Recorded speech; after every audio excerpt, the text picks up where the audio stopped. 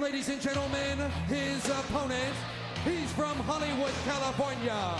He weighs 253 pounds, and he is the United States Heavyweight Champion, Stunning Steve Austin.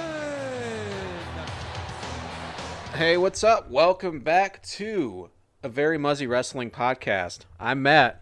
I'm Sammy. We're married, and we're going to talk about professional wrestling. This is our 4th episode, and this week you can say what is old is new again, and what is new is old again. How's that for a tagline? That's pretty good. That is pretty good. Thank you. So this week we did not have a topic until yesterday at like 5 o'clock in the afternoon, because I know last week we said we were going to go over Elimination Chamber and review NXT TakeOver this week. And then instead of watching any real wrestling, we watched Twin Peaks all week. We finished season 2, and then we watched Twin Peaks Fire Walk with Me. And that's a topic for a different time, but how have you been feeling about that? What, Twin Peaks and not watching wrestling? Or Yeah.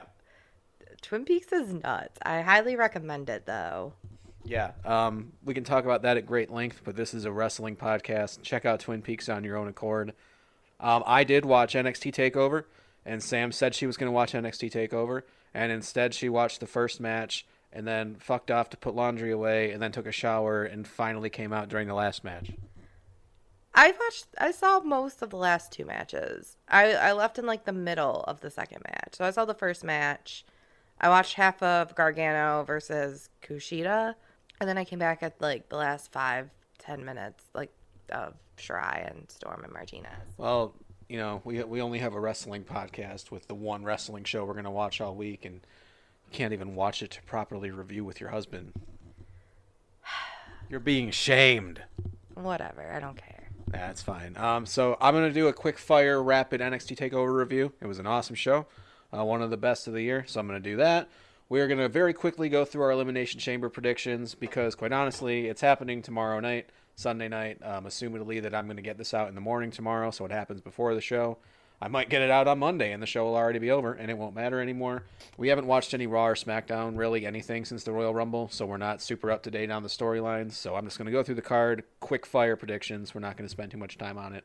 But the bulk of today, our project that I came up with at around 5:30 p.m. last night, while on the WWE Network, just randomly watched a Triple H match, keeping with the theme from last week, of when he was in WCW, known as John Paul Levesque from the Starrcade 94. And I was like, this could be some kind of idea. So I had the idea to watch wrestlers who made it big in the WWF or WWE and watch them before they made it big. After brainstorming a little bit, we decided to go with 3 current wrestlers on the current WWE roster, as well as 3 classic wrestlers, all of which we like. Yes. So we are going to get to that. We watched 6 matches. We're going to review them. We will reveal who they are later. But for now, let's just, I'll do my rapid-fire NXT TakeOver Vengeance Day review.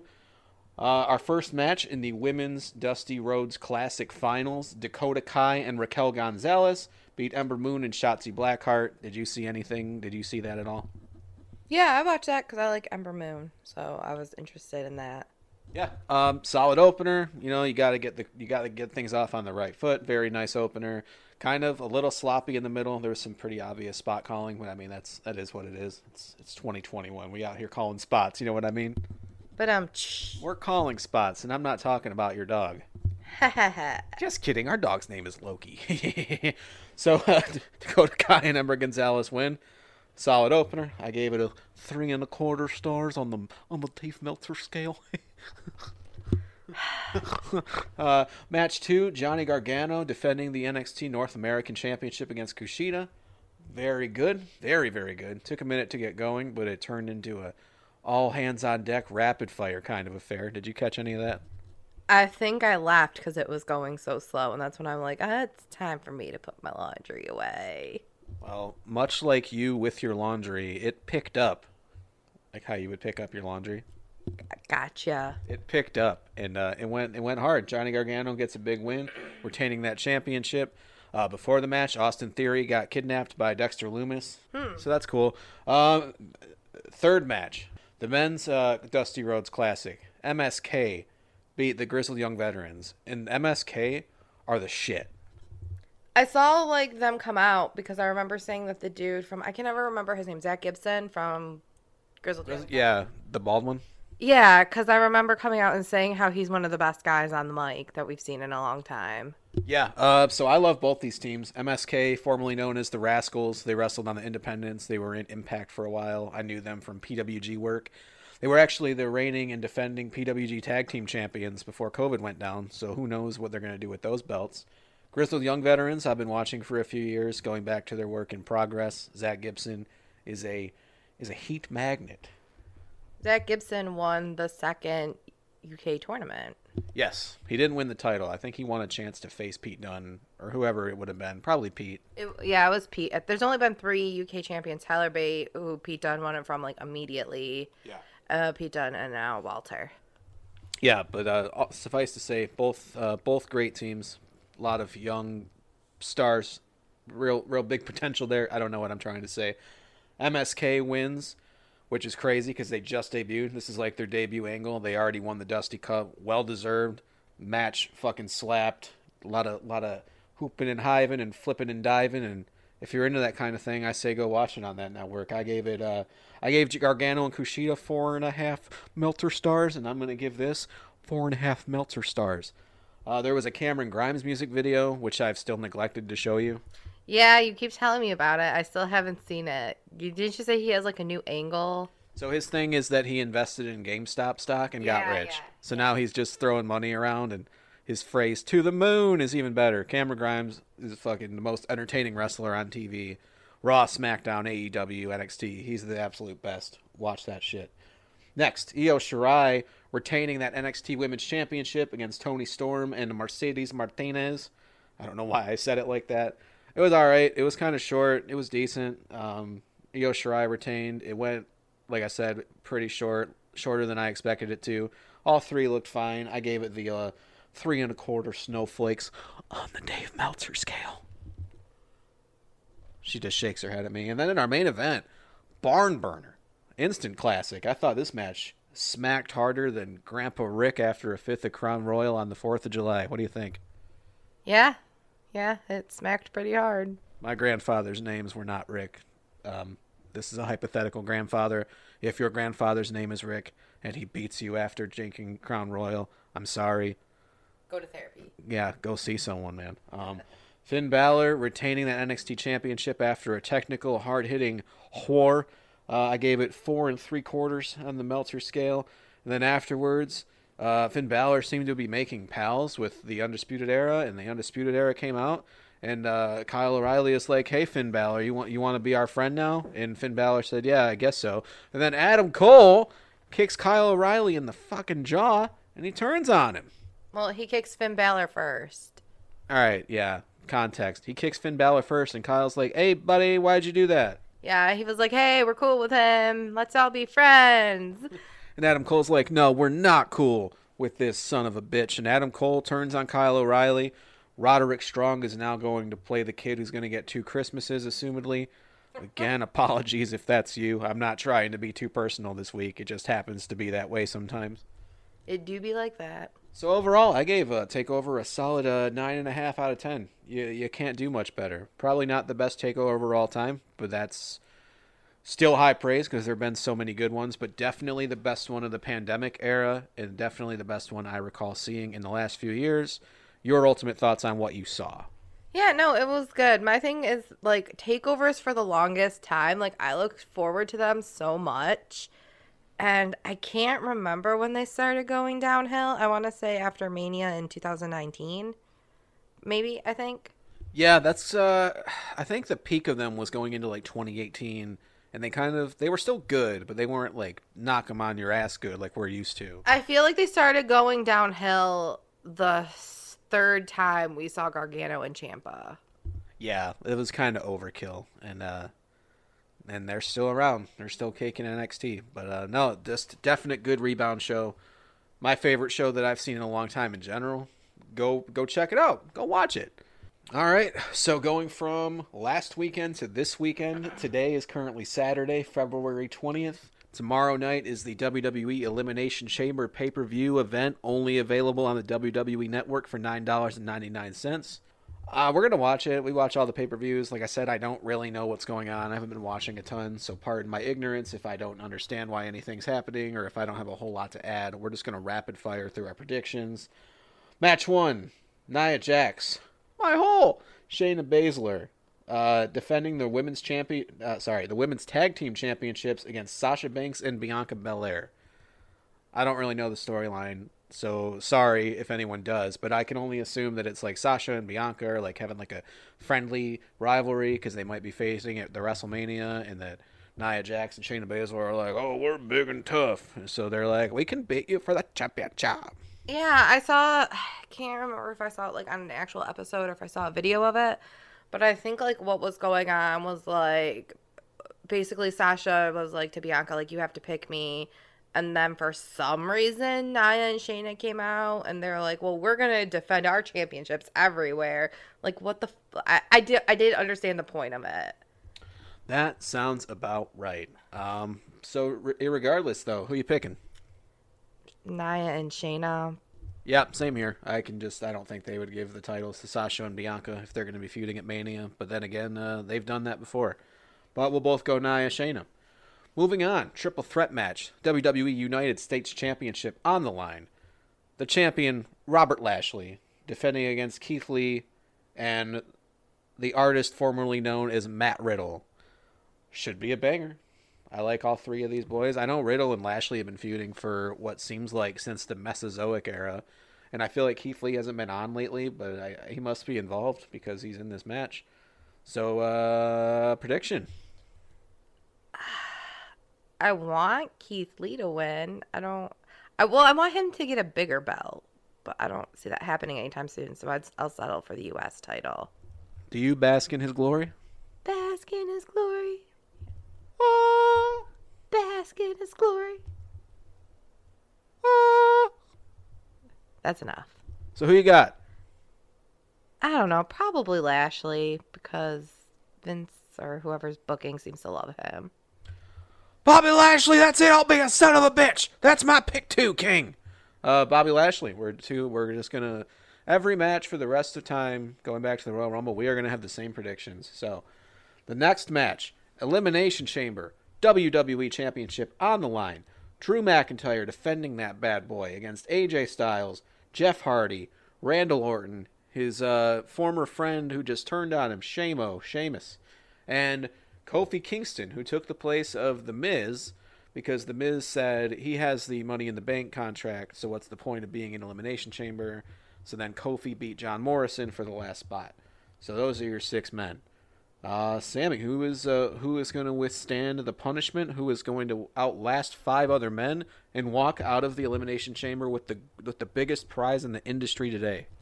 I don't see them taking the belt off McIntyre, but if it's going to be anyone else, it's either going to be Sheamus or Orton, I feel like. Because they're either going to build to Sheamus versus McIntyre or something you said earlier. So my thought was Sheamus versus McIntyre because that's what they've been building toward, and that's fine, you know. I mean, that's a fine WrestleMania match. I don't mind Sheamus. I like him.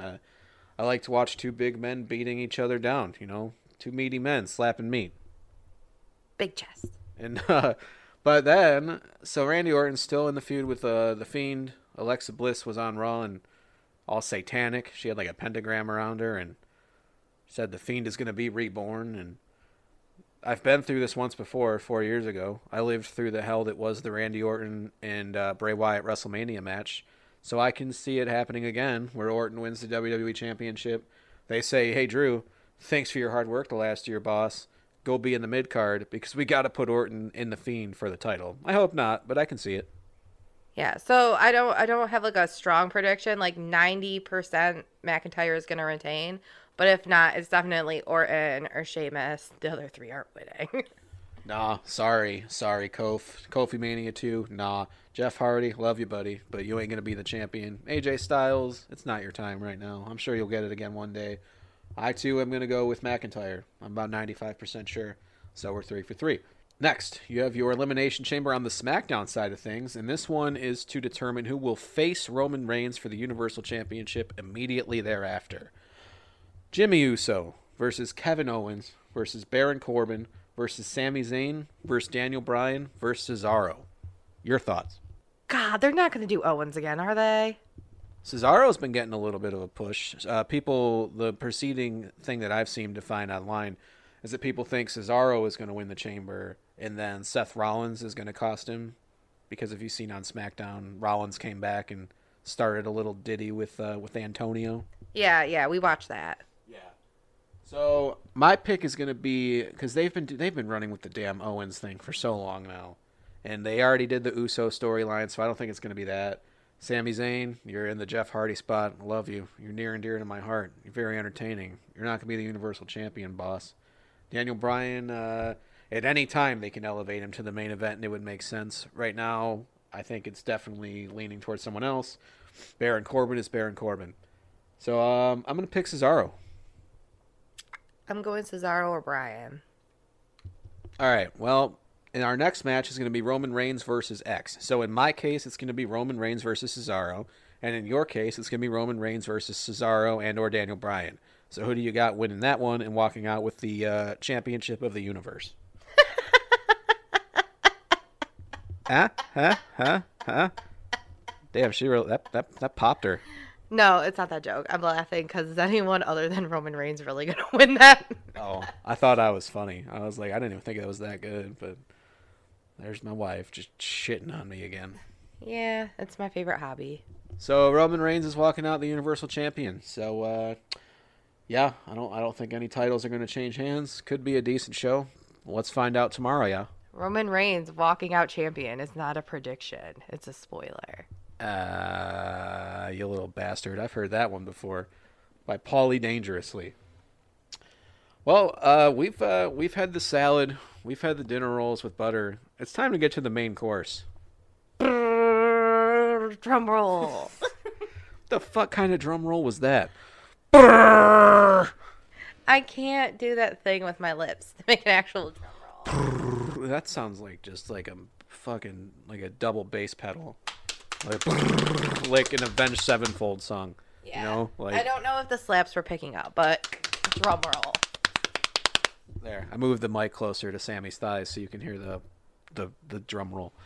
We're moving on to our meat and potatoes, our big story of the week. This is, like I said, we chose 3 wrestlers in the WWE, or were in the WWE, made their name there. Perhaps you would say they became at their peak there. We have 3 current wrestlers, 3 classic wrestlers. What we did is we watched one classic wrestler, then we watched a current wrestler, then a classic, then a current, then a classic, then a current, and a match of theirs from before they made it big in the Federation working for Vince. Yeah, and a little caveat is most of these, actually all of them except for 2, 3. Okay, but some of these, both people are now big stars, but we're only concentrating on the one. We'll talk about the other one, but we're only really concentrating on the one. Yeah, that's it. So to start things out, we are going with the legendary, newly retired as of Survivor Series 2020. I'm talking about the man from Death Valley, the Prince of Darkness, the former 5-time WWE and World Heavyweight Champion, the Dead Man, the American Badass, Big Evil, Kane's older brother. Talking about The Undertaker. But this is before The Undertaker, so if you can picture, if you will, a man about 6'10" with ginger red hair and a ginger red beard, and he's very tall and he's very lanky, no tattoos, pasty white skin, just looking like some guy you would meet at a fucking hardware store up north somewhere. We're talking about Mean Mark Callis, and we're talking WCW in 1990. Mean Mark Callis versus Flying Brian Pillman from WCW Clash of the Champions 11 on June 13th, 1990. I'm the rudest man of professional wrestling today, and every single word that I say is backed up by the most awesome human machine of destruction on God's green earth. And if you want to come out here and live up to your rumors of being dead, brother, don't buy an Ozzy Osbourne record. Step in the ring with Mean Mark. Get hit with the hard punch. Get hit with the heat-seeking missile. You'll live up to your prophecies just fine. Mean Mark is brought to the ring by Paulie Dangerously, better known today as Paul Heyman. We just referenced him. And Sam, what did you think of pre-Undertaker Undertaker? I thought he got. So I know we're focusing on the Undertaker, but I feel like Flying Brian Pillman upshowed him in this match. But also, I don't know how long Brian Pillman was wrestling at this time, and you could tell that Mean Mark was a little bit more green. Mean Mark was greener than a bag of salad. Yeah, he was more green, so he definitely got showed up. It wasn't a bad match. He was already doing some of his signature stuff. Like I mentioned this to you last night, where like he pinned him. He kind of did like the Cobra thing, like how he does when he's the Undertaker, where he kind of pins him like he's in like a cobra, and then he like sticks his head up and does like the bleh. Yeah, he had the pin. He was already doing the rope walk, so like you could tell he had the potential, and the dude is just so big that like you can tell that there's something there. If you'd have asked me watching that if that would go on to be the dude who wrestled for 30 years in the most iconic gimmick, it is straight up. There's no argument. That's the most iconic gimmick in pro wrestling history. I would have said, no, probably not. Yeah, no, he didn't look like a superstar at all. So it's only like a 7.5 minute match. It's like a basic extended squash. Your typical big dude beats the little dude down. Pillman flying around, bumping around that ring like a goddamn tennis ball, just bouncing all over the place for Mean Mark. Pillman's a babyface House of Fire. He gets his hope spots, a couple of them. He knocks Paul Heyman off the ropes, and the people go absolutely batshit for this. Yeah, the crowd was hot for this. The crowd really liked this. But was there a lot else going on in WCW at this time? Like, this was before Hogan. Well, I mean, WCW used to be... When Hogan first came in, and we'll get to that because we watched something on that show, the people were excited at first, but WCW fans did not like Hogan. Because the thing you got to realize is WCW fans were like very much like Southern wrestling fans. Like they had Ric Flair and the Horsemen and like Terry Funk and like all those guys, and they grew up on like good old fashioned beat 'em up wrestling. They didn't like that sports entertainment shit that Vince did. So yeah, no, the crowd was hot because they like to see their professional wrestling, and this was pro wrestling stripped down to its barest essence. Little man beat up by big man. Little man might beat big man, but then big man beat little man. Yeah, so they must have loved Mean Mark. He must have been very sad when he went bye-bye. Do you think that we could reanimate Dr. Seuss's dead corpse and get him to write a book called Big Man Beat Little Man and just read back exactly what I just said? I think that's a bestseller. I mean, yeah, let's just contact whoever cryogenically froze Walt Disney and who's planning on cryogenic... I can't say that word. Who's ever planning on freezing Vince McMahon when he decides... Walt, buddy, are you sleeping? Hi, Vince. Walt, you know Dr. Seuss, don't you? Yeah. I need him to write me a book. I have a guy coming in November. His name's Mark, and he's a big man, and he beats on little men. And I need a book about big men beating little men. Do you think Seuss can do that for me? We can do that for you. That was Winnie the Pooh. Oh, bother. But yeah, that's our first match. We started with something that I knew was going to be relatively quick because the rest of these matches are relatively long. So it's like a regular show. You start out with something hot to get the crowd hot. It got me and Sammy hot. It got me and Sam ready for the rest of the night. It got me and Sam ready to watch more wrestling. If that goddamn phrasing. Our second match, going to the current day WWE roster, current NXT champion, former WWE Universal Champion for one day, had a main roster run for a couple of years before going back down to NXT, Finn Balor. So for Finn Balor, I'm not too familiar with his past, so I know the basics of it. He was in New Japan Professional Wrestling. He wrestled around the world. His name was Prince Devitt, based off of his real name, Fergal Devitt, old Fergie. What a name. What a name. Hey, you want to go down to the pub and have a pint with me and my boy Fergal? That's just... Is everyone's name like that in Ireland? Do you know what Sheamus' real name is? No. Steven or something like that. So, for our sake, we are going back to 2013 to New Japan Pro Wrestling, Kazuna Road. Apologies if I'm saying that wrong. Your main event of that evening is Prince Devitt going for the IWGP World Heavyweight Championship against Kazuchika Okada. Now, you will challenge to the title match. How do you feel now? Hi! I feel great. It's about time the IWGP Junior Heavyweight Champion has been given a shot at the Heavyweight Championship. 岡田和親選手についてはどのように感じてますか What's your impression on 岡田 Hi, Machine Gun. What's my impression of Okada? We hate Okada. Screw Okada.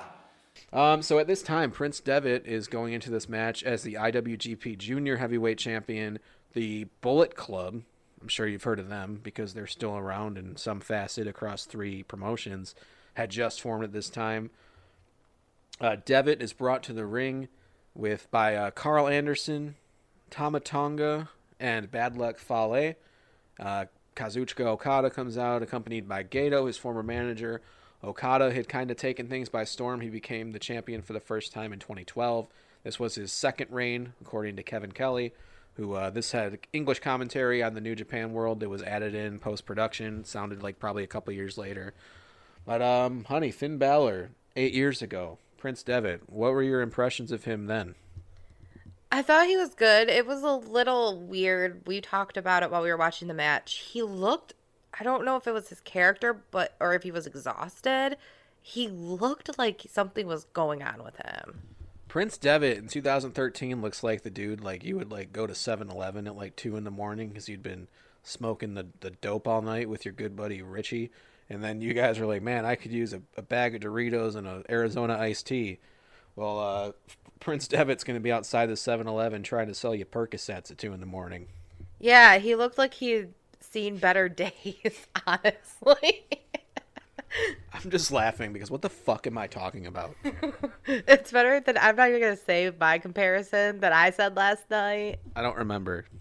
He looks like the kind of guy sitting outside of a 7-Eleven selling you an EBT card. Oh, God damn it. Oh, this week is not for the faint at heart. This match was fine. I expected a little bit more out of it, I think. It was a main event. It was about 20 minutes. And it was pretty decent. Like, you know, they each got their shit in. It was nice back and forth for the beginning. Like I was telling Sam yesterday. So New Japan weren't really used to the Western style of fuckery in main event matches. Like this match had the ref bump. And then Okada gets knocked to the outside and the entire Bullet Club jumps on him. And then they all try to attack him in the ring. And Japanese fans are booing in a way that they're like legitimately not happy. It's not just boo the heels, boo the heel.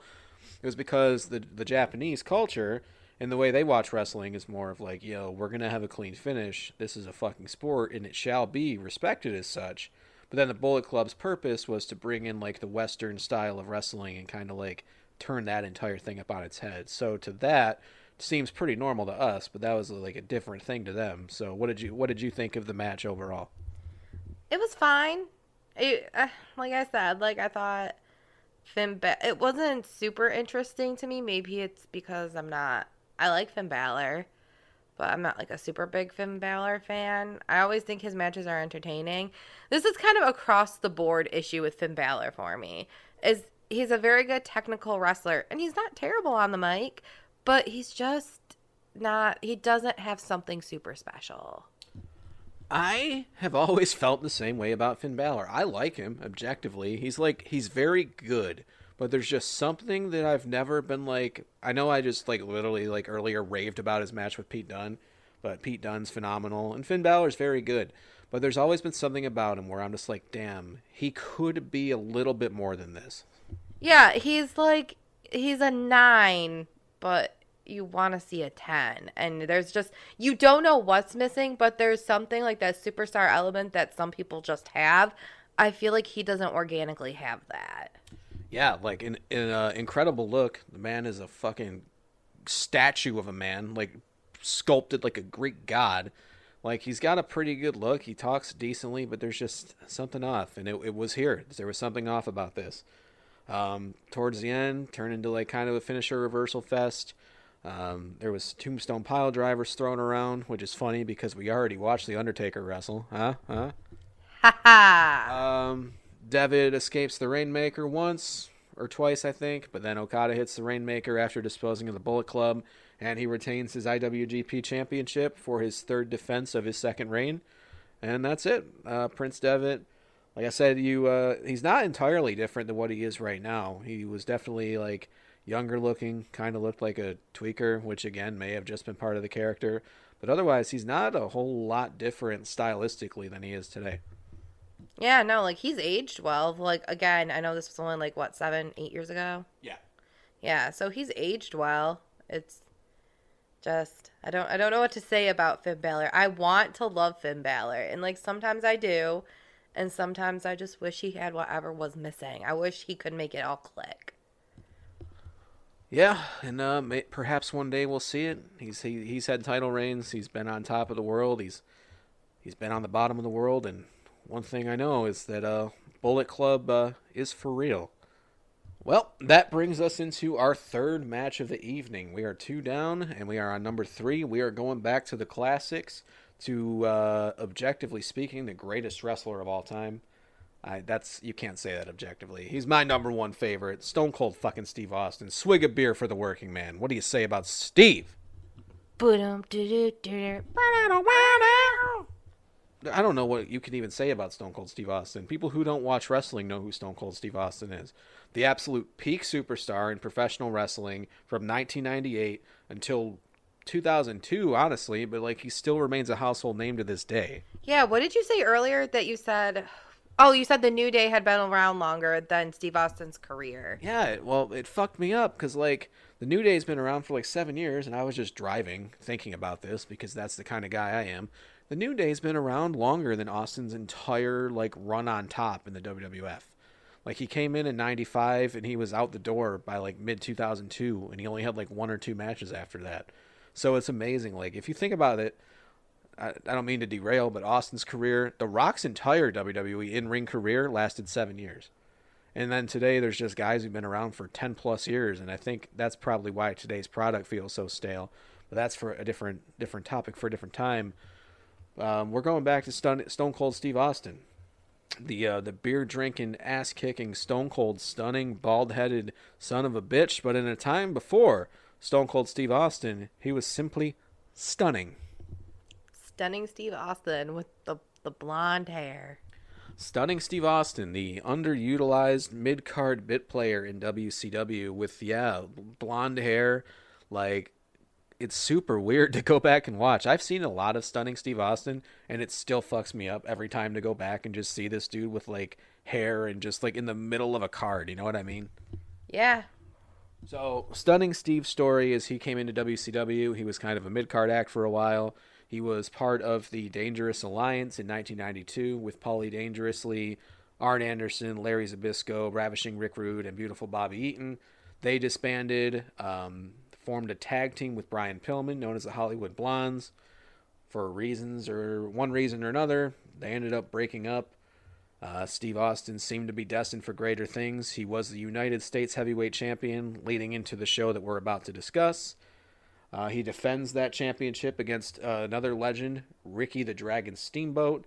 And then the month after this, spoiler alert, Steve Austin gets squashed by Hacksaw Jim Duggan after a change of the regime, and Hulk Hogan comes in and changes kind of the way things are politically structured in WCW. And then Austin takes some time off for an injury. He gets fucked off and fired over FedEx, joins ECW, and then a short while later is in the WWF, and history is history. So, the match we watched, WCW Bash at the Beach, July 7th, 1994. Stunning Steve Austin defending the WCW United States Heavyweight Championship against Ricky the Dragon Steamboat. The thing that gets me, though, the most is this Ricky the Dragon Steamboat. Let's talk about him. Let's talk about Ricky Steamboat, because here's a guy I used to respect. But this is a guy that's so damn stupid, he'll never learn from his past mistakes. He'll never learn what it takes to beat Steve Austin. You're going to have to go into the rule book, Ricky Steamboat, because there's no way that you can beat me. Now, Ricky Steamboat's a legend in his own right, and at this point, he was kind of in the twilight of his career. He'd been around for a long-ass time. He had a run in the WWF in the mid-'80s, having a classic WrestleMania 3 contest with Macho Man Randy Savage, went back to the NWA, had the series of epic matches that everyone remembers against Nature Boy Ric Flair across 88 and 89, went back to the WWF for a cup of coffee, and now here he is in WCW amazing worker, one of the best in-ring talents of all time. You don't know too much about Ricky Steamboat, do you?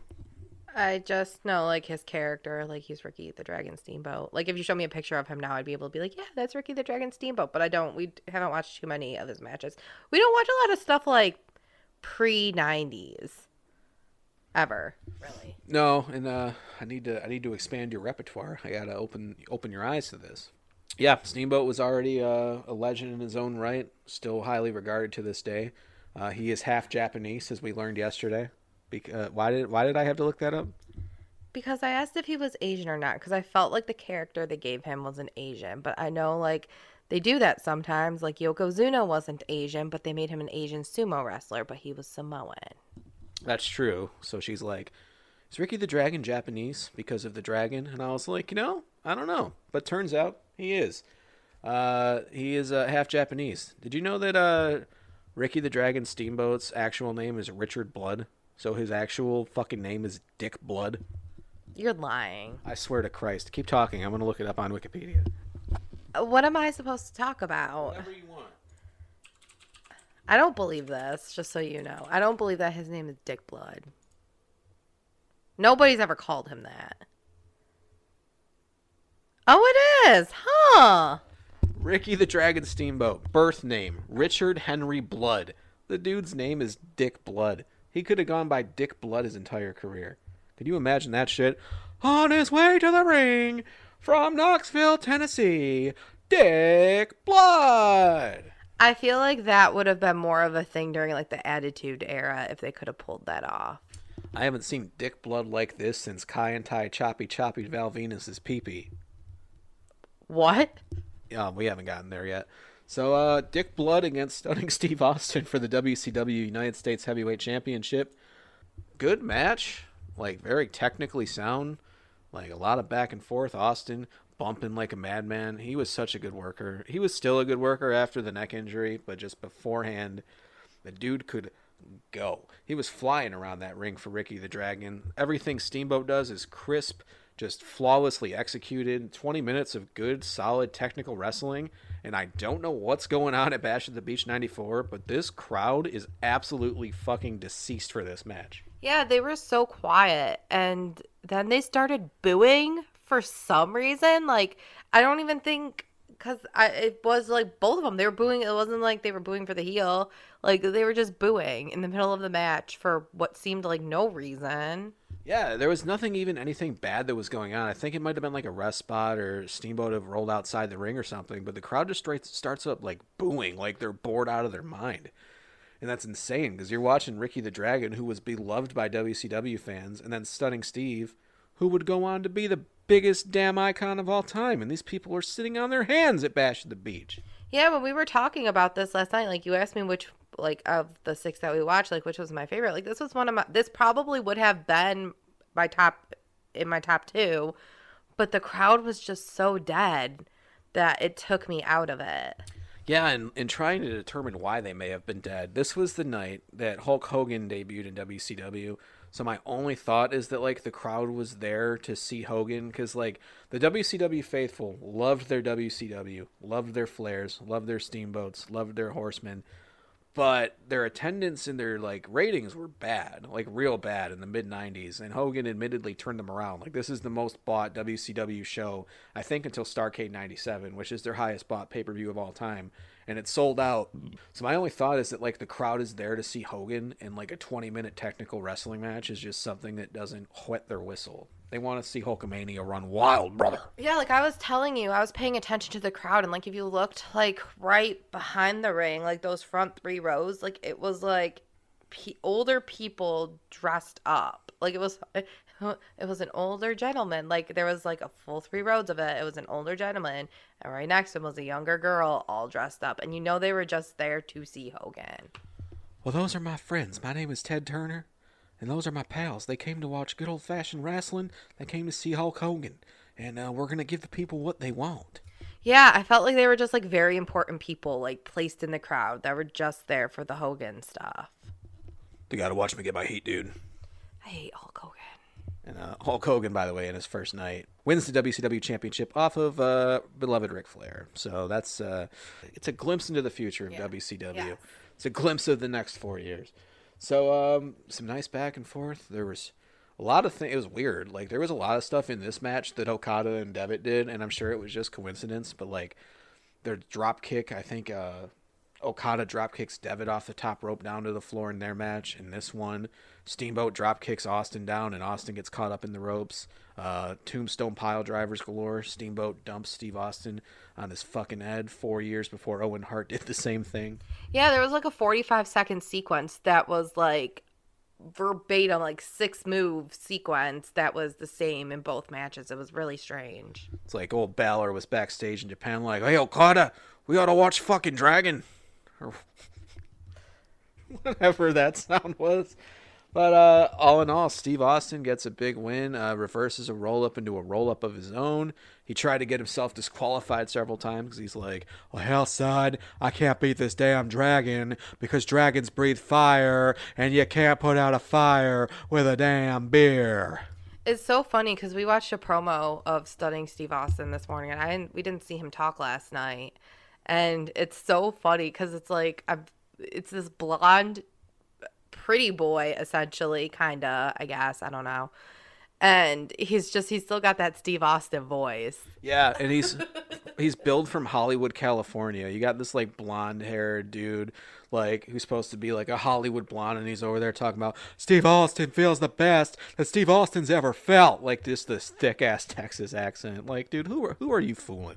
Yeah, it was hilarious. What? Hilarious? What? What? I said, is it funny? It's funny. You find it funny? I find it funny. You find it humorous? Hell yeah. Did it make you laugh? Hell yeah. What? What? All right, so that's 3 down. We're going into the second half of our card. Going back to the modern day, the following wrestler that we watched a match of before he made it big to the WWE NXT UK brand is the one and only Welshman, White Lightning, Mark Andrews. Now, I know what you're thinking. Who is Mark Andrews? You have had The Undertaker and Stone Cold Steve Austin and Finn Balor. Who the fuck is Mark Andrews? And if you do know, kudos to you. You're a real one. Well, turns out here on the Very Muzzy Wrestling Podcast, we can talk about whoever the hell we want to. So we're going to talk about White Lightning Mark Andrews because Mark Andrews is the shit. Sammy, go off on Mark Andrews. I love Mark Andrews. I met Mark Andrews in a Knights of Columbus Hall. It was my favorite moment. She was shaking, you guys. So for those of you who don't know, Mark Andrews is a cruiserweight wrestler, small dude, real small dude, very polite guy. We met him. He was around he came up. He's from the UK. He's from Wales. He came up in their scene.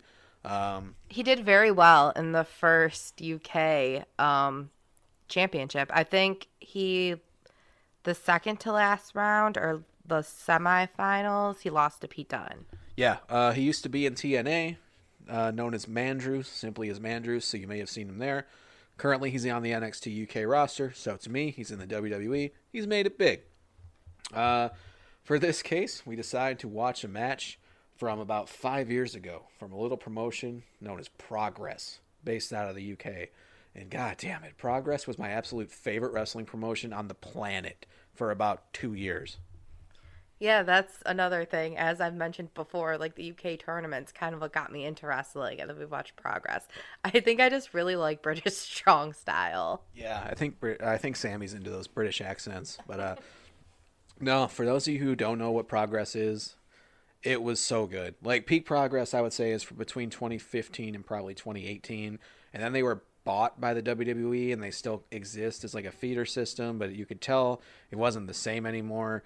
They have the most hype-ass crowds you'll ever see. They used to have, like, the best entrance music, and then WWE bought them, and it slowly got more, like, corporatized. Like, anytime there was WWE talent on the show, you knew they were going to win. Like, it just kind of, it didn't have the same feel to it. But there was a point where this promotion was so fucking good. And if you have $7, go to demandprogress.pivotshare.com, throw up a subscription, and just watch, like, everything up to, like, 2018 and just fucking enjoy it, because it's so good. It's absolutely great. Now, the match we decided to watch was from Progress, Chapter 30, They called their shows chapters, so this was their 30th show. The Super Strong Style 16 tournament from May 29th, 2016 against NXT's former Kazuchika Sono, better known as Chris Hero. It was the first time I got to step into the ring with Chris Hero, or Kazuchika Sono, and for me that was a huge opportunity because he's someone who I've looked up to for most of my career. Some of the near falls at the end of this match had the fans going absolutely crazy on their feet. And still, when I meet fans today, they say that this is one of their favourite matches from my career and from Progress Wrestling in general. And for those of you who don't know, Chris Hero ain't nothing to fuck with. Yeah, he is a big lad. I love Chris Hero. Fucking love him. And I'll go into it during this match, but seriously, Chris Hero is in my top 5 favorite wrestlers at any given time on the planet. The dude is phenomenal, and I understand why he didn't get pushed in the WWE. He's got a real bad look, especially with, like, I think if he's, like, shirtless, he's a big dude. Let's just say it. He used to be, like, pretty relatively thin, then he put on a bunch of weight. And to me, I don't think it detracts from him because he throws elbows and he kicks people with the stiffness and the quickness, and he looks like a big, tough son of a bitch. But then in WWE, he wore like a weird basketball jersey, and it looked like he was wearing like a fucking child's onesie, and he was just... Ripped fat dude. He's on the ripped fat dude workout. Shout out to Eliza Schlesinger. How tall is Chris Hero? Not super tall. Not overtly tall. Like probably like 6'2" or something like that. Really? He looks super tall. Fuck, I don't know. Now you got me Wikipediaing Chris Hero in the middle of the podcast. I mean, we also watched him against Mark Andrews, and for those of you who don't know anything about Mark Andrews is probably like 5'7". Probably. Andrews is probably like 5'8" or 9 tops. Okay, Hero's 6'4", so he's a bit taller than I thought. Chris Hero, he's strong style. He throws strikes. He throws punches. Mark Andrews moves quick with the quickness. They call him White Lightning. We're here at Progress Chapter 30, Super Strong Style 16 Tournament, Night 1. In this match, it absolutely bangs. It smacks. It fucks. Yes. It hits. It wham bam thank you ma'ams. First off, you gotta, so this crowd, dude, they are so hot for everything. Like, anyone who has even a slight reputation is over, like, fucking Austin in his prime. So already the crowd is ecstatic that Chris Hero is there, and you can't blame them, because Chris Hero is the absolute best. Mark Andrews is a Progress original hometown boy, was at one time a Progress world champion. He was also a tag team champion with Eddie Dennis there. So both people are over right from the rip. Chris Hero is a big guy. Mark Andrews is a little guy. I go back to the Undertaker match from earlier. That's classic wrestling. Big guy beats up little guy tries to beat up big guy beats up little guy. You fucking pay to see it. It's money every time. Yeah, it's especially good with, like, both guys are good wrestlers, because you still want to believe that little guy has a chance. And you believe it in here. Mark Andrews plays an amazing babyface in peril, like an amazing underdog. Like, he has to be an underdog. There's never been a match where he's the favorite in any semblance. Yeah, I don't think I've ever seen a match where he was the favorite ever. So Hero's throwing Andrews around, and Andrews is trying to throw chops and stuff, and he's hitting like huracan ranas and head scissors and stuff, like a little fella would. But Chris Hero at every opportunity just knocks him on his ass with a thunderous elbow strike or a thunderous big boot.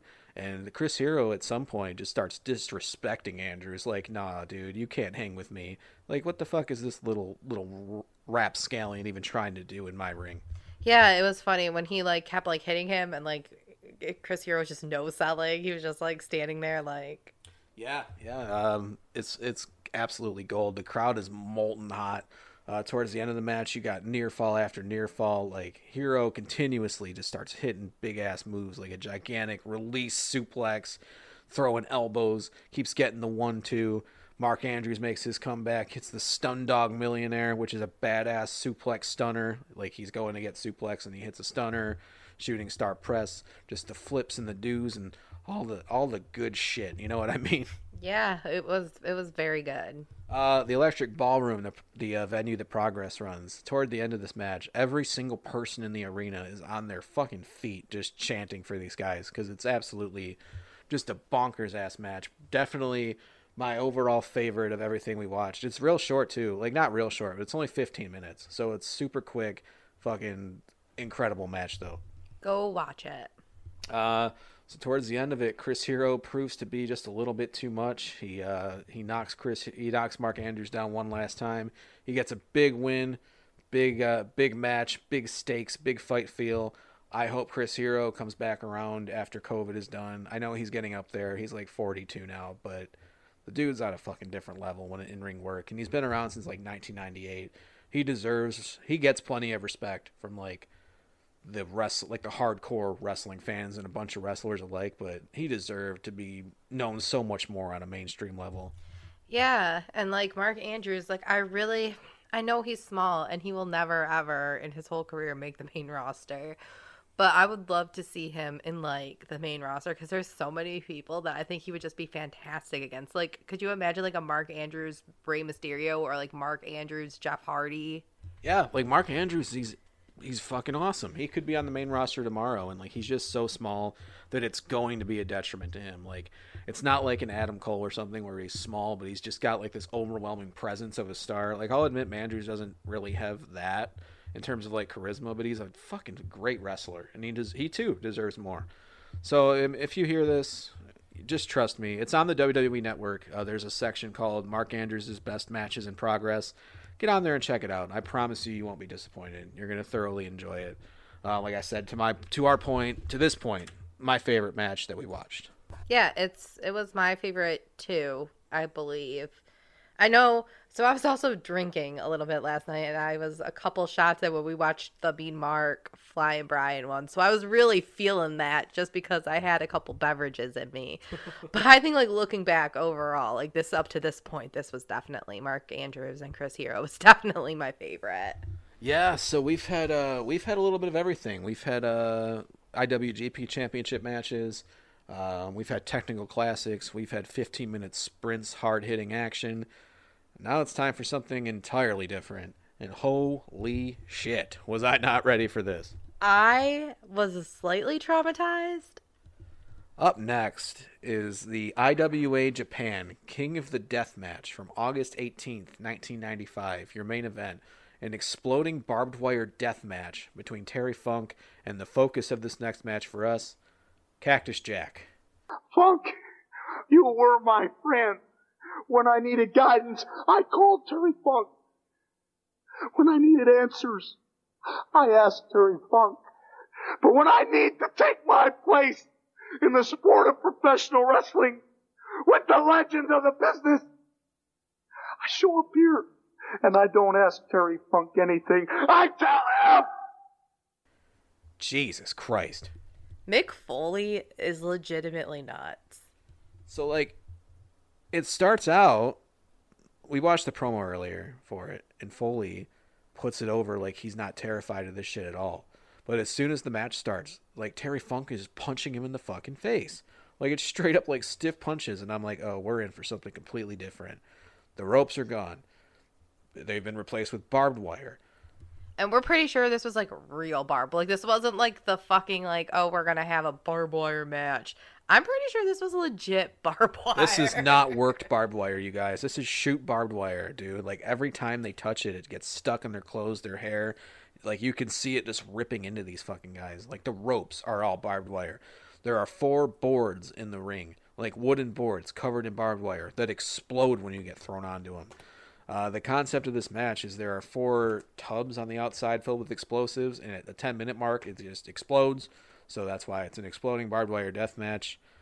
But what did you think of this shit? It was nuts. That is the most blood I've ever seen in a match, ever. I can't think of another match where I've seen more blood. There was at least 5 times. And I've grown accustomed to this shit. Like, it doesn't really affect me like violence in wrestling, but like I was tense. Like, I was like curled up in a fucking ball on the couch, and we both just screamed out like, ah! Oh God! Yeah, like, I'm not a fan of, like, scary stuff, but, like, gore, like, I actually really enjoy, like, gore. Like, I don't mind, like, blood and guts and stuff like that. Like, that doesn't bother me. But when you see it, like, in something that's quote-unquote, like, real life, kind of, like, obviously it's wrestling, it's fake, it's scripted. But it's, like, a real thing happening to a person. Like, it's pretty unnerving. Like, there was literally, like, I don't even remember what part it was. I think it was at the very, very end, where like Foley just like lifts his heads up and there's just like a pool. It's just like a pool of blood. Yeah, and I guess the crazy thing to mention, and I could have prefaced with this. So at this point, Terry Funk, correct, Cactus Jackson is mid to late 20s. Terry Funk is 49 fucking years old. He's like 50. He's 50. He should be thinking about his golden years, and he's out here. He's already bandaged up and bloody before the match even starts because it was a tournament. He'd already wrestled and gone through glass or some shit. And Cactus Jack at this point is already a big name. Like, he hadn't been to the WWF yet, so he wasn't at his peak, but he'd already been in WCW. He was like a mid-carder, and he had a couple high-profile feuds with Vader and Sting, but he was already known. Yeah, this was like during his ECW time, right? Yeah, right around it. So he left WCW. He just didn't like it there and decided that he was going to just do what he wanted to do. And apparently what he wanted to do was sacrifice his body and his future for this fucking industry. Yeah, it's so crazy to me that Mick Foley is nuts. Like, I think he's the night. Like, every time I see a promo of him or read his tweets or anything, I feel like he's the nicest guy. But he is like, there's a screw loose somewhere in there. There has to be. For him to be doing the shit he was doing in his, like, 20s, like, and yeah, he made a name for himself, and he's, like, one of the most iconic wrestlers of all time, and no one else has really done what he did. Dude's an absolute fucking psychopath.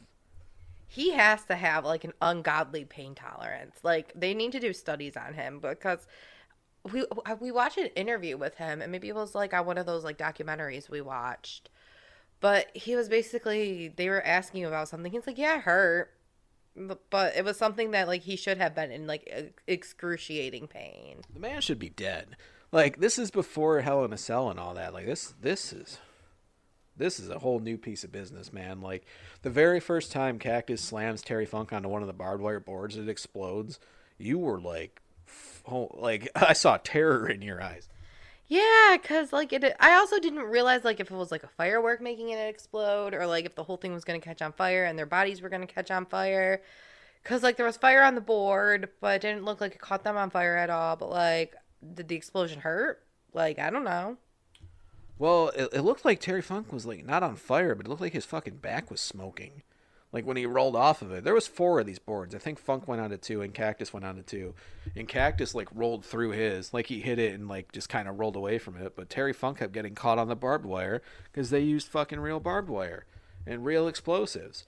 And I guess it's funny. The whole thing is incredibly violent. And like Sam said, Mick Foley ends up bloody. And I've never seen blood like this in a wrestling match, except for maybe 1 or 2 times. The dude's entire face is just sticky and red, and he's dripping literal pools of blood onto the fucking mat. It's like a miracle he was able to walk out of there. But it's funny, with all this violence, at the point where the ring is supposed to quote-unquote explode, Terry Funk's in the middle of it, and Cactus Jack rolls out of it, and the explosion is very underwhelming, and the crowd starts booing because the explosion was underwhelming. It's like, do you not appreciate all this other shit that's going on in front of you? They wanted to see, I think that crowd wanted to see someone die that night. Cactus, do you think that the fireworks are going to go off and maybe my limbs will go flying into the 4th row, Cactus? Yeah, I think maybe they didn't want to see someone die, obviously, but they wanted to see someone get seriously injured. And because, like, I kind of thought that too. Like, when they started counting down, I was like, oh, yeah, there's supposed to be an explosion at some point. And then it happened, and I'm like, that was it. Well, I don't know, Terry. I think we're going to leave part of ourselves in that ring tonight. Well, Cactus, we got to give these fans their money's worth. I think I'm gonna fucking dump you off the top of a ladder onto some barbed wire. How do you think, kid? That's the fucking finish. The finish is really weird. But Cactus Jack is on top of a ladder, and Terry Funk pushes Cactus Jack down, and Jack lands in the barbed wire ropes, and then Terry Funk is on his back, and then Cactus Jack just climbs over and pins Terry Funk. And it's kind of weak. But everything leading up to it is so damn insane that it doesn't matter. Yeah, I remember asking you if it was like a botched finish because... So the camera work on this match wasn't great. Obviously, it was in another country in the mid-90s. I don't know how good their technology was. I don't know. Anyways, but there was so many times during the match where the ref was just counting, but he wasn't in shot. So I don't know if the finish was botched because, like, the ref was... So that happened... I don't know if maybe Terry Funk got hurt and they had to end it there. But basically, so Terry Funk was the one who was on offense. Yeah. Against Mick Foley. And then Mick Foley covers him. And he kicks out, like, right at 3. And then, like, everyone in the ring seems a little confused, but they kind of just roll with it. Yeah, usually if a Terry's kicking out at 3 to protect his heat, it's going to be Hogan. Huh? So, yeah, it's kind of weird. Maybe Funk was just like, all right, kid, let's end this shit. Or maybe someone was like, you guys got to finish this. Just do something. But it's a weird finish, but it's so incredibly fucking violent. Like, I was shocked. Like, they were pulling no punches. They were getting shredded to bits for the Japanese faithful. This match is on YouTube. I couldn't find it on, like, any of the streaming services I have. But it's on YouTube if you want to check it out. You will have to sit through some neckbeard commentary. It was fine, I guess. So, yeah, there's 2 versions. One has, like, a commentary by Mick Foley. But the video quality is terrible. The video quality is not good. So the one we watched was, like, voiced over by, I think it was the guy who used to do commentary for Ring of Honor in the 2000s, Dave Prazak. And then I didn't know the other guy. But it's just kind of meh. Kind of brings the match down a bit. But then you're so overtook by this, the spectacle that you don't really care. Yeah, the commentary wasn't bad. Because I know we switched between the matches a couple times, and I just couldn't deal with the quality of the one with Cactus Jack's commentary. Yeah. So you have options, but if you like blood, if you like guts, if you like violence, if you like work rate, if you like watching an old man get beaten half to death, and you like watching a young guy throw his future away for the sport of kings, well, goddamn, this is the match for you. 5 stars. Classic. That leads us into our main event of the evening. Current day WWE roster. I didn't intend for it to be 2 people who are current. It just kind of happened. Kevin Owens and Sami Zayn have a long-standing rivalry, leading far back to before they were in the WWE. They came into the WWE at similar times. Zayn was around about half a year before Owens, I believe. No, it was about a year and a half before Owens, because Owens hung around Ring of Honor till about 2014. So they picked it right up. But Kevin Steen and El Generico had the rivalry of the Indies between 2009 and 2011. And we could have chose many matches. We could have chose a lot of Ring of Honor matches. We could have probably picked Final Battle 2010, which was the main conclusion to their rivalry in Ring of Honor. But I went to a little promotion based out of Southern California known as Pro Wrestling Guerrilla, PWG. And PWG is the shit. Yeah, I've watched PWG. It's basically anybody who is an indie wrestler. It's not like a promotion where they have like solid storylines. They kind of just have people coming in and out to just kind of showcase, maybe work with new people. It seems like I don't know what their actual like gimmick is. So yeah, PWG is more of like a super indie. They're not on TV. They run shows. Well, they did. COVID's kind of shut them down. Hopefully they come back. Goddamn. But they run like a show a month, if that. Sometimes like a show every 2 months. They're just on DVD. They have no TV contract or anything. So it's basically just the biggest names in independent wrestling coming around to have super cards. It's fucking awesome. I don't even know if I've ever told you this. Kevin Steen is the reason I started watching indie wrestling.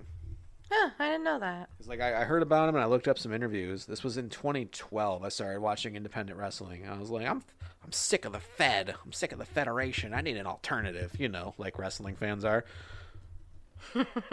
So yeah, I found out about PWG from like a YouTube thing because I looked up Kevin Steen. So this was actually the second PWG show I had watched. And this is from PWG Steenwolf from October 11th, 2011. It's your main event. It is Kevin Steen versus El Generico in a ladder match for the PWG World Championship. I thought that Final Battle 2010 really was just that. The end for Generico and I. Our last fight. But I've since then realized that he and I are destined to do this forever. And Jesus. It smacked. It's like these guys sat backstage beforehand and were like, hey, I know we're best friends. How could we potentially kill each other tonight? Their story is so interesting to me because like they're always feuding. It seems like they're either best friends or they're feuding with each other. And I know we watched that. I don't remember if it was like a WWE documentary or something independent of that. But they have like a weird like friendship. Like, yeah, they're best friends, but they also have like a real life like rivalry. Like, it got to the point where their friendship in real life got kind of ugly because everyone thought that Kevin Owens was going to be this big star. Then Sami Zayn went first.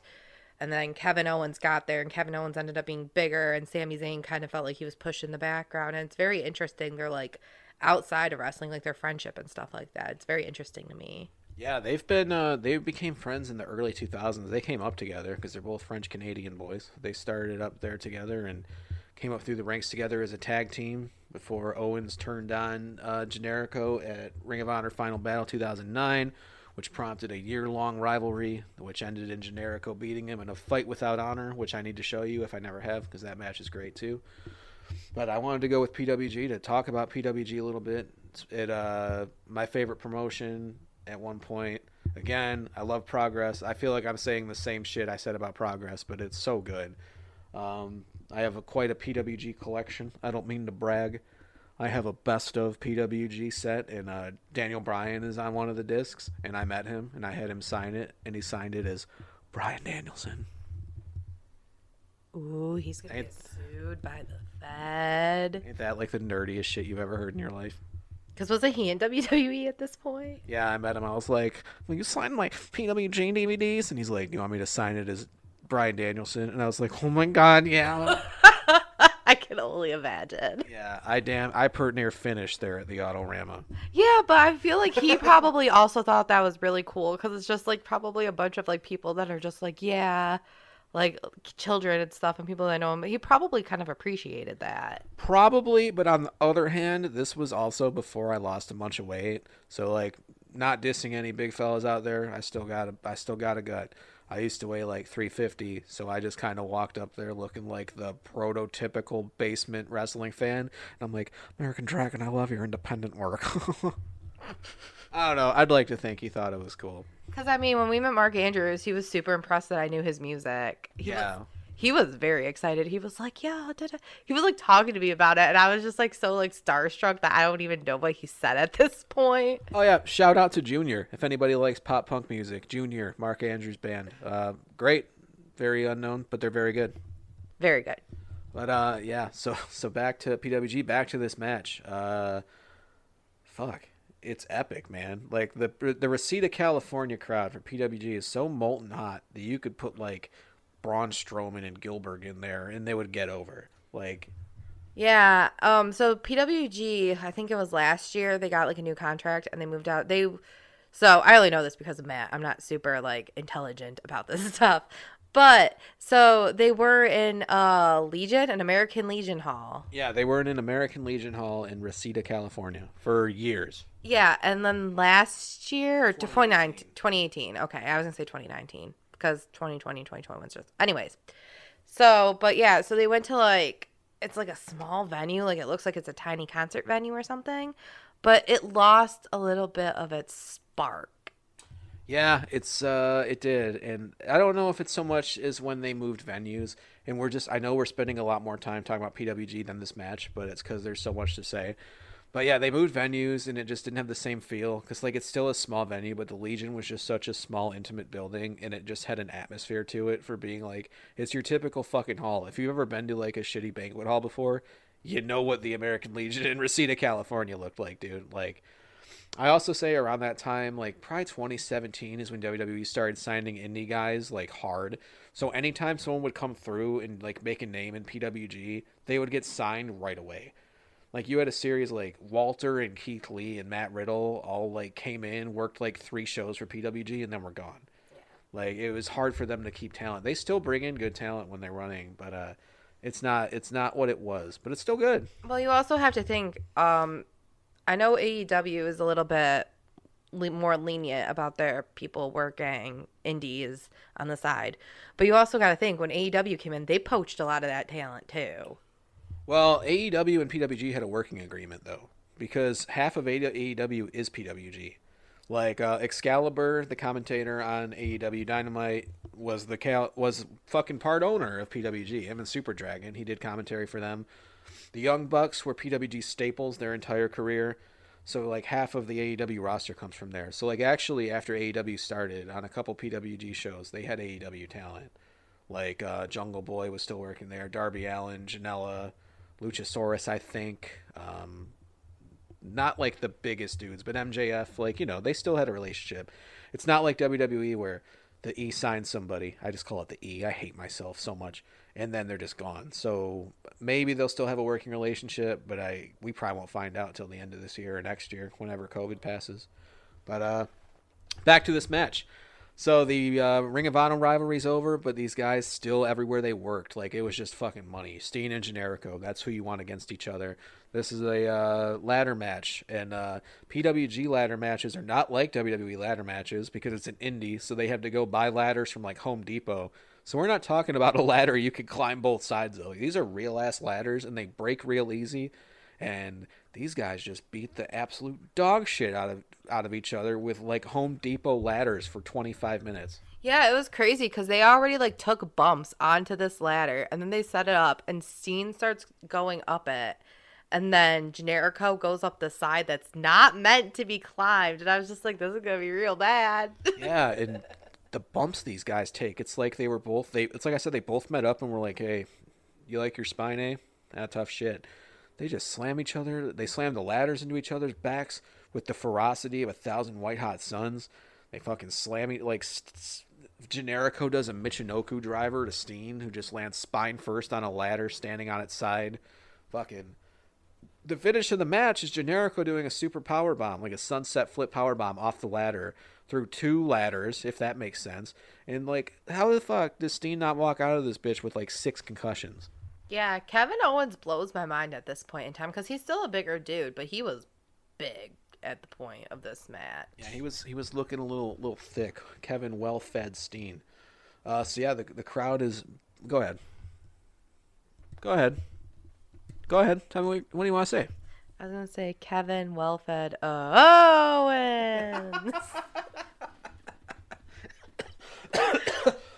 Oh God. Yeah, so that's my new favorite thing that Sammy does. If anyone's watched SmackDown anytime lately, Greg Hamilton, the way he announces Sam's new favorite thing. Do it one more time. Kevin Owens. Oh, the first time she did it, I just fucking started cracking up. I also do it for another superstar. She popped me. We were watching Devitt versus Okada for this, and Kevin Kelly mentions how Shinsuke Nakamura won the Intercontinental Championship like earlier in the night, and out of nowhere, she's just like, Shinsuke Nakamura. Just God, this woman gets me, you guys. Fuck, but yeah, this match has to be seen to be believed. If you want to watch it, there's not really an easy way to watch it for free. You can find highlights online.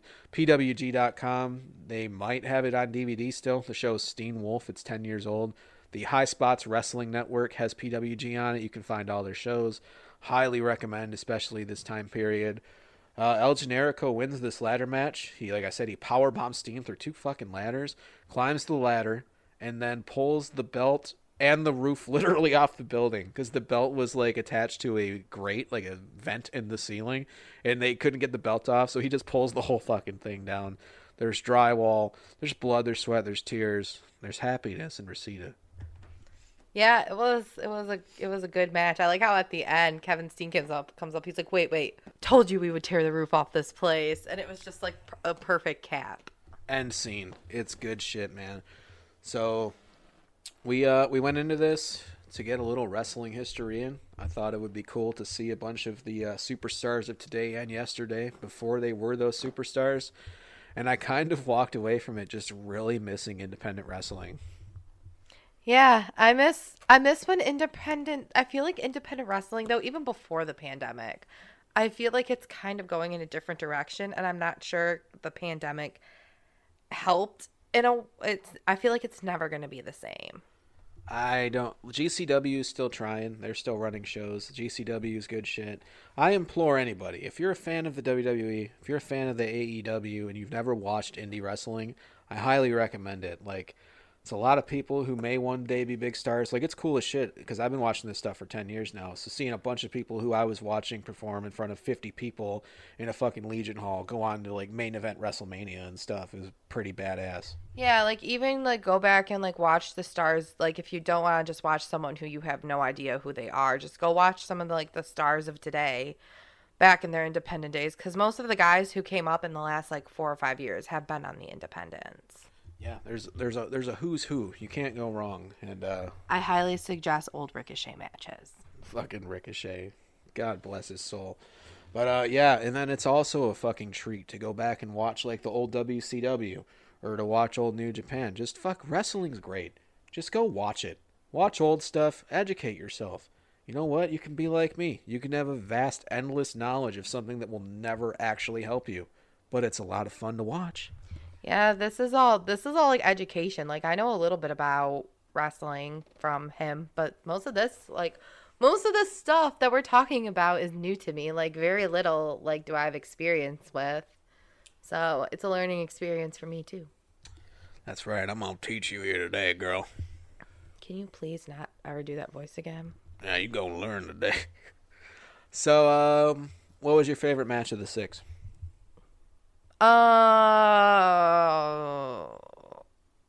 Probably Mark Andrews and Chris Hero.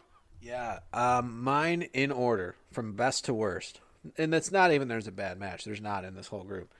Steen Generico is number 1. Andrews Hero is number 2. Cactus and Funk is number 3. Austin Steamboat's number 4. David Okada, underwhelming, 5. And then me and Mark versus Flying Brian was fine for what it was, but that was just like a 7-minute TV match, so you can't really give it the highest of praise. But I had a boatload of fun going back on these.